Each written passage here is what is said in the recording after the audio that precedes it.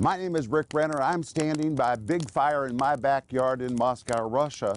And as I look at this fire, I want to ask you, how is your spiritual fire? Are you burning for God today like you used to burn? One fuel you need is worship. When you enter into worship, it literally sets the heart on fire. Are you a worshiper? Do you know what the Bible says about worship? You need the fuel of fire, and that is what I'm going to talk to you about today. Stay tuned for a teaching you can trust, a message that will inspire, strengthen, and equip you with vital insights and understanding from the Word of God. Here is Rick. Welcome to today's program. I've been waiting for you, and today I'm going to talk to you about the next fuel you need to inject into your spiritual fire. And the fuel I'm going to talk about today will really set your heart ablaze. It's going to be powerful, so don't miss today's program. But if you need prayer, call us. We're waiting for you. This is the end of the week.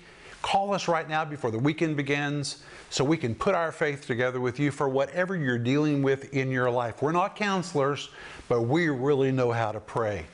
And we're waiting for that phone to ring right now, or send us an email. We'll look in our inbox, and as soon as we see that you've communicated with us, we're going to put our faith together with you and we will answer you. Those who call us for prayer will tell you we really pray and we keep praying. We believe that God has called us to do that for you.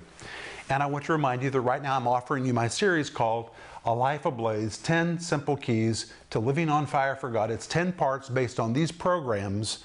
This series is so rich and the series is so packed. I know you're not getting it all every day. So get this series so you can hear this over and over and over, and you can share it with someone else. We're also offering you right now my book by the same title called A Life Ablaze, 10 Simple Keys to Living on Fire for God. I love this book. It's my new book, and my new book is always my favorite book, but I'm telling you, this book is amazing. 448 pages. You know, I thought it would be a small book, but when I began to write it, it just poured out of me. It's godly, it's practical, it identifies the fuels you need for your heart to stay on fire and how to apply those fuels to your heart. It answers so many questions about the fire of God. My friend, this is really a book that will take you to a new dimension in your spiritual life. So I want you to order your copy right now. Also, for those who become partners, we always send them our partner package as our way of saying thank you for helping us take the teaching of the Bible to people that are hungry. In Psalm 119, verse 18, the Bible says, "Open my eyes that I may see wonderful truths from your word." That's what I'm praying for you today, that God will open your eyes right now.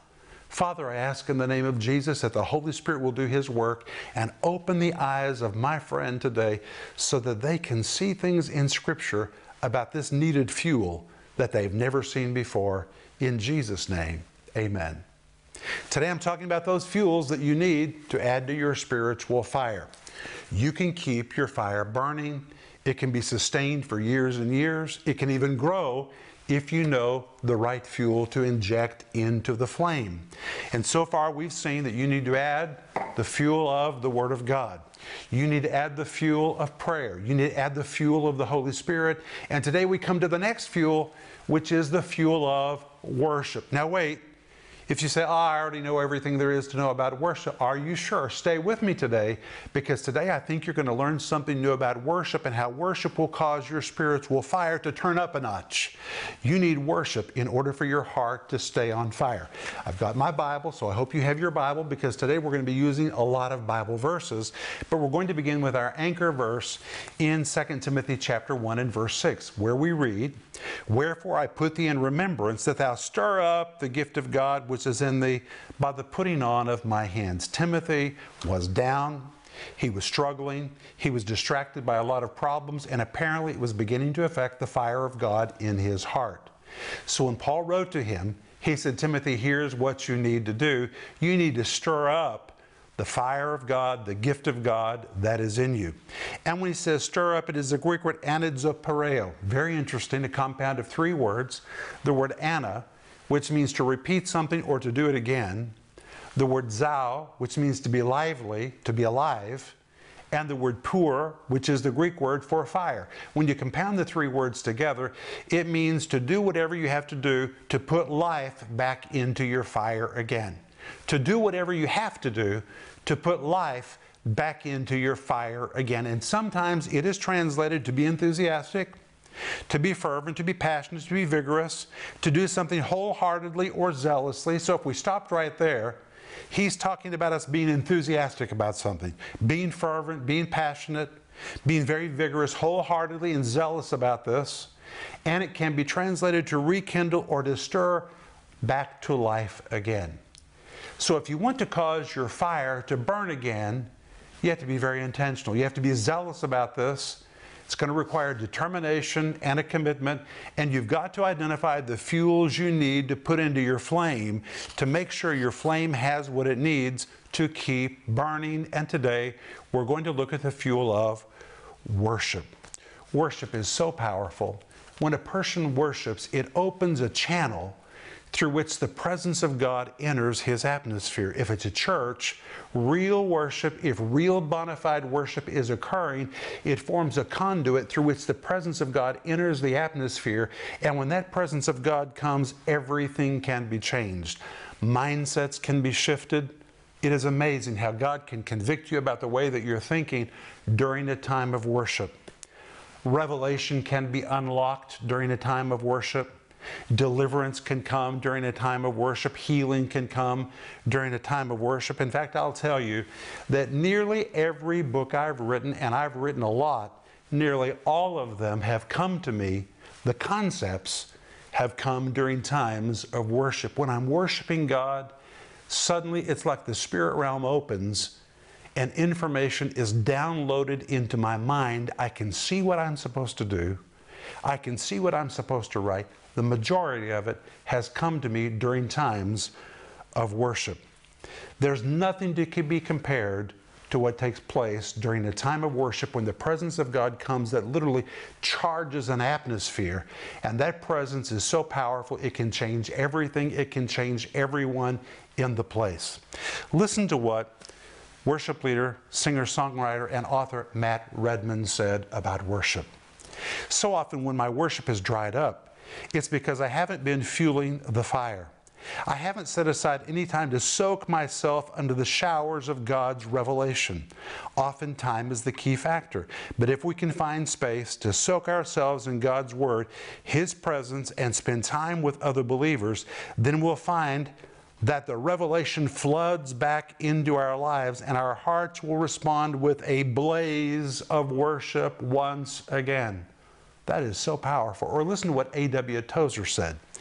I can say safely on the authority of all that is revealed in the Word of God that any man or woman on this earth who is bored and turned off by worship is not ready for heaven.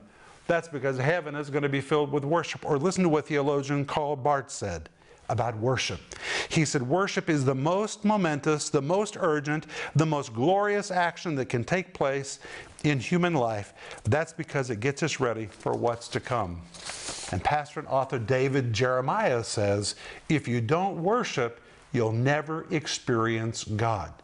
You see, there's a whole realm of God that is only revealed to us during worship. But you say, what is worship? That's a very important question, but let me begin by telling you what worship is not.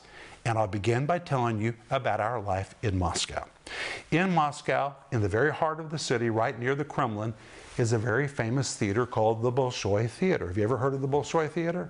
Some of the greatest opera, some of the greatest music, the greatest ballet in the world is performed on the stage of the Bolshoi Theater. And because Denise is an opera singer, she occasionally likes to go to the Bolshoi Theater. She'll be there next week for a great performance, a ballet, and an opera. What takes place on that stage is amazing. It's music, perhaps the best music in the world. My friend Phil Driscoll, who is a famous musician, told me that the musicians in the Bolshoi Theater are probably the world's finest musicians. But not just the musicians, the singers. The singing is amazing. Or what can be compared to Russian ballet? How those men leap across the stage, it just leaves you speechless to see what they are able to do. That stage is a stage of human achievement. People applaud, people scream, people are dumbfounded by what they see on that stage. But as wonderful as all that is, it is for human achievement. It does not form a channel or a conduit through which the presence of God comes into the Bolshoi theater. It's about talent, it's about achievement. Now, in the same way, I travel all over the world and I speak in all different kinds of churches and conferences and seminars in all different kinds of culture. So I'm able to see a lot of different worship and music experiences in a Christian context. And I'll tell you, there's a lot of good music in the church today. A lot of good music, a lot of good choreography. Some music is so choreographed, every movement is planned. The musicians are fabulous. It is spectacular what they do. It's a full drama. It's a full spectacle. A lot of work goes into it. But good music and good choreography does not produce worship. It can come from the fingers. It can come from the head. It can come from the soul.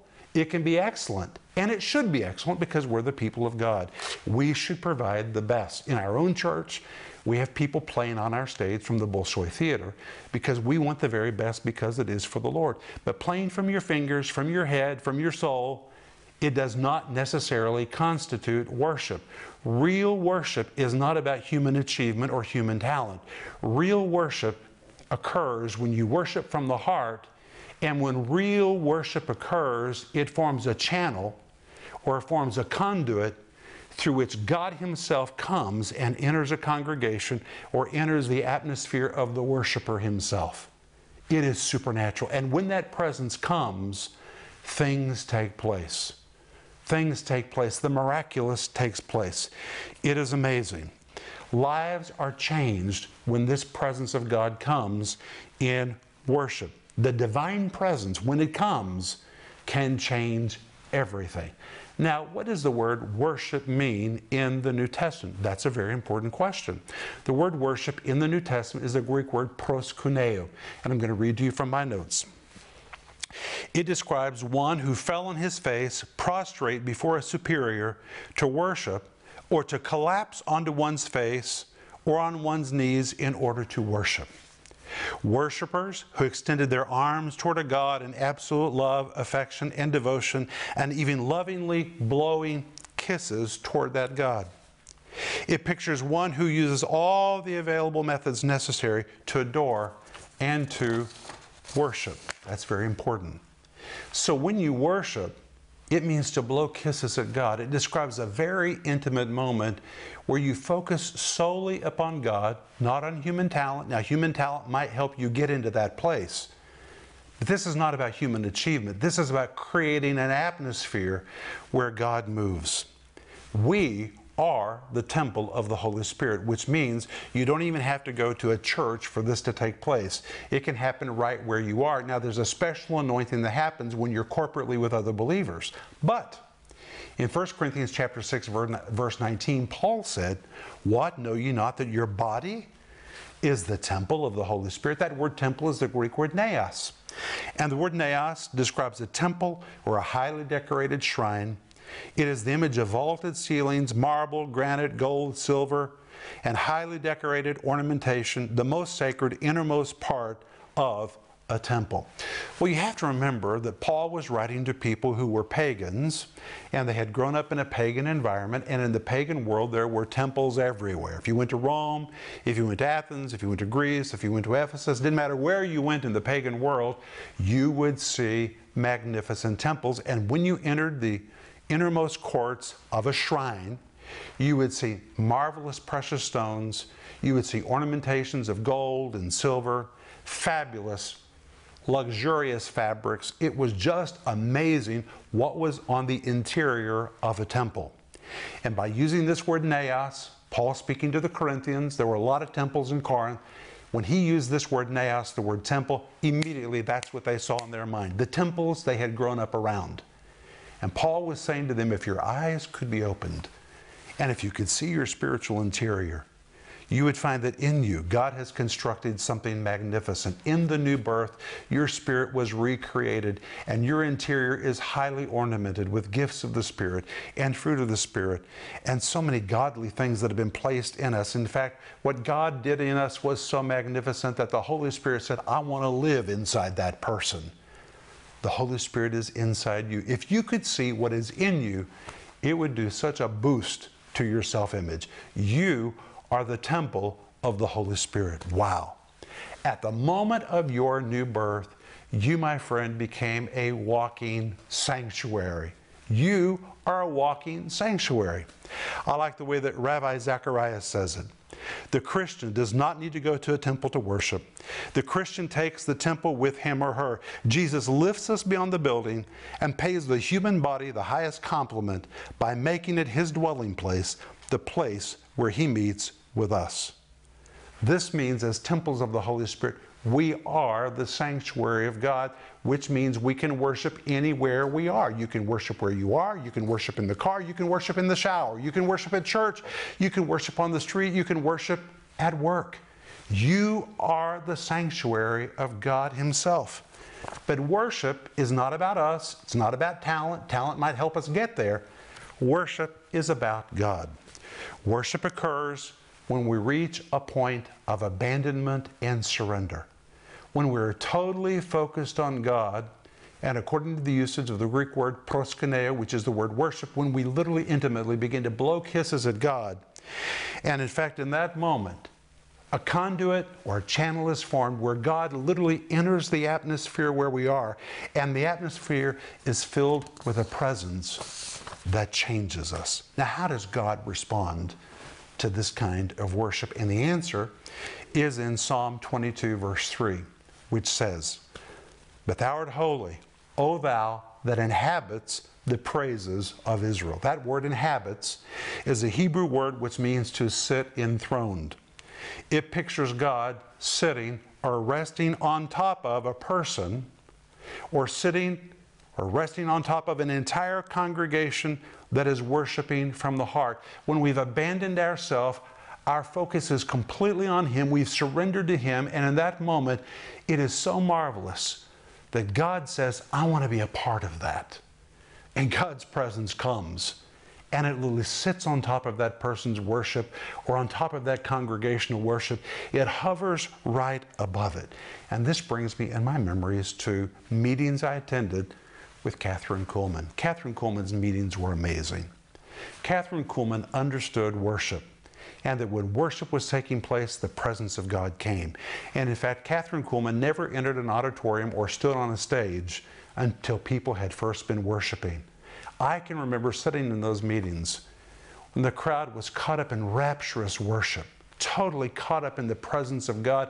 And before Catherine Kuhlman was ever on the stage, you could already feel the power of God moving on the auditorium. And Catherine Kuhlman knew that was the moment to enter the auditorium and to step on the stage. She simply stepped into an environment where God was already working. The presence of God was hovering on top of those auditoriums of people. The Spirit of God was already moving, because when you worship, God comes.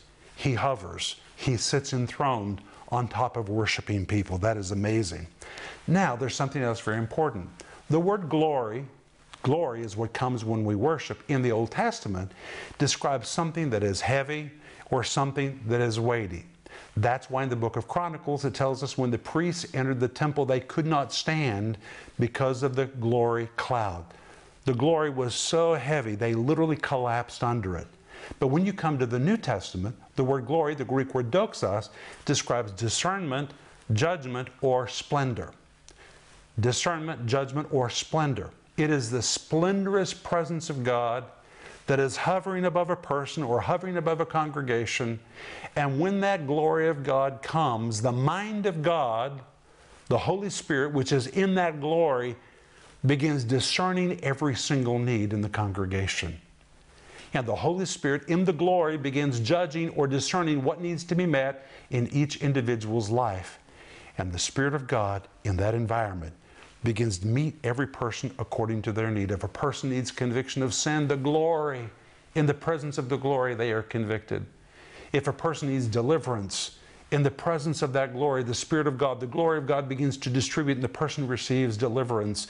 Or if the person needs healing, they can receive healing. Or if the person needs revelation, it's amazing how the mind can be opened, and in the glory of God, you can see what you were never able to see before.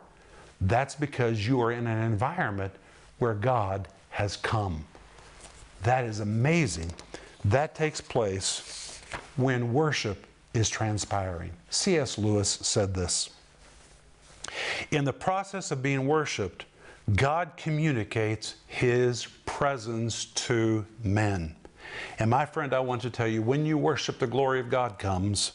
It literally hovers above the atmosphere. It is heavy with everything good, including all of God's goodness. It is filled with miracles. It's filled with deliverance. It's filled with gifts of the Holy Spirit. And the Holy Spirit begins discerning what is needed by every person in the crowd and then begins distributing according to the need. It is a miraculous, supernatural environment.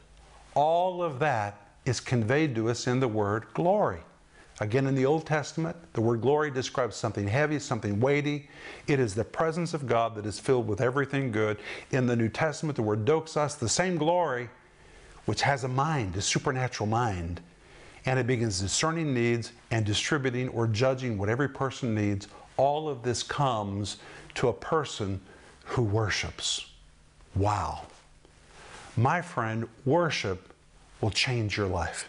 It is a fuel that you need in your spiritual life. You can do it every morning by yourself. You can do it in the car. You can do it wherever you are because you are a walking sanctuary. Or you can join with other believers in a congregation where you experience a special presence of God.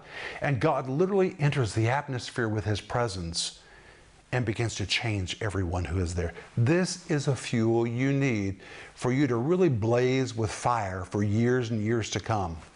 And if you feel that your fire is burning low, begin to worship. Throw another log on the fire. The presence of God will come and it will light your spirit with a new flame. We're out of time, but I'll be back in just a moment and I'm going to pray for you. Is the fire of the Holy Spirit burning in your heart as it burned earlier in your life? How do you stoke the embers of fire so that they begin to burn red hot in your heart again? How do you sustain that fire for the rest of your life? In the 10-part series, A Life Ablaze, Rick Renner will show you the fuels you need to stay spiritually ablaze and how to use them to stir your spiritual fire. In this 10-part series, you'll learn what is the real condition of your spiritual fire right now, what to do if your spiritual embers are about to go out, how to stoke the coals to get them burning again, what fuels you need to inject into your spiritual fire. Available in digital or physical formats, starting at just $20, you'll learn how to reach inside yourself to stir up the fire of God that is in you. In addition to this teaching series, you can also purchase the book, A Life Ablaze. In this powerful book, Rick lays out everything you need to live an intimate, uncompromising life and stay on fire with the Holy Spirit's power for years to come. You can do it, but you need to know how, and that is what you'll discover in this timely book. Don't delay ordering your copy today because it will help you throw the right fuels into your fire to get you burning again. Order your copy of A Life Ablaze today for only $18. Don't miss this special offer, this series, A Life Ablaze, and the companion book, A Life Ablaze. Call the number on your screen now or go to renner.org to order. Call or go online now.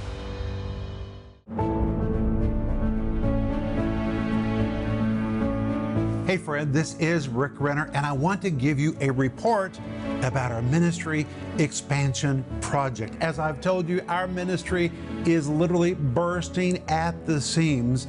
People are responding to us from all over the world. They're tuning in and listening to our teaching on television, on YouTube, in all kinds of media, and they're reaching out to us for prayer and for resources. And because of that, we need a new facility in Tulsa to accommodate all the souls that God is bringing to us. And at the same time, we are constructing a brand new TV facility in Moscow because we have outgrown this space Now we are doing 5 to 7 live broadcasts a day, and we simply need a new studio. So at one time, we need a new studio in Moscow. We need a new building in Tulsa, and you have done so much to help us, but we still have a ways to go. So I'm asking you to continue to pray about being a part of the giving team to help us achieve this monumental victory in our lives. It's not about buildings. It's never about buildings. It's about people. The only reason we need the space is because God is graciously sending us people, and He is entrusting us to minister to them and to respond to their needs. And I think you know that in our ministry, we're very serious about ministering to those who reach out to us. Every day, I sit in this chair and I bring teaching to people that I believe they can trust. We're told in Proverbs chapter 10, verse 21, that the lips of the righteous feed many, and I know that is my assignment from the Lord.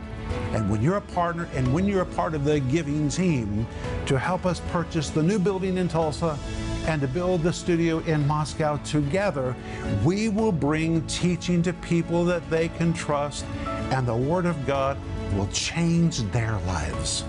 And I want to say thank you for your help.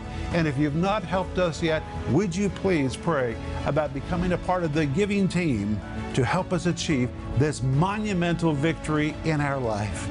I'm looking forward to hearing from you.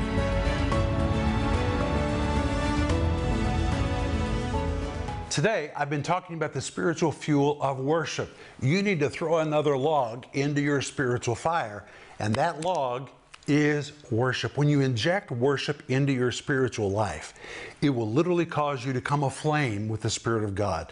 Worship is so powerful.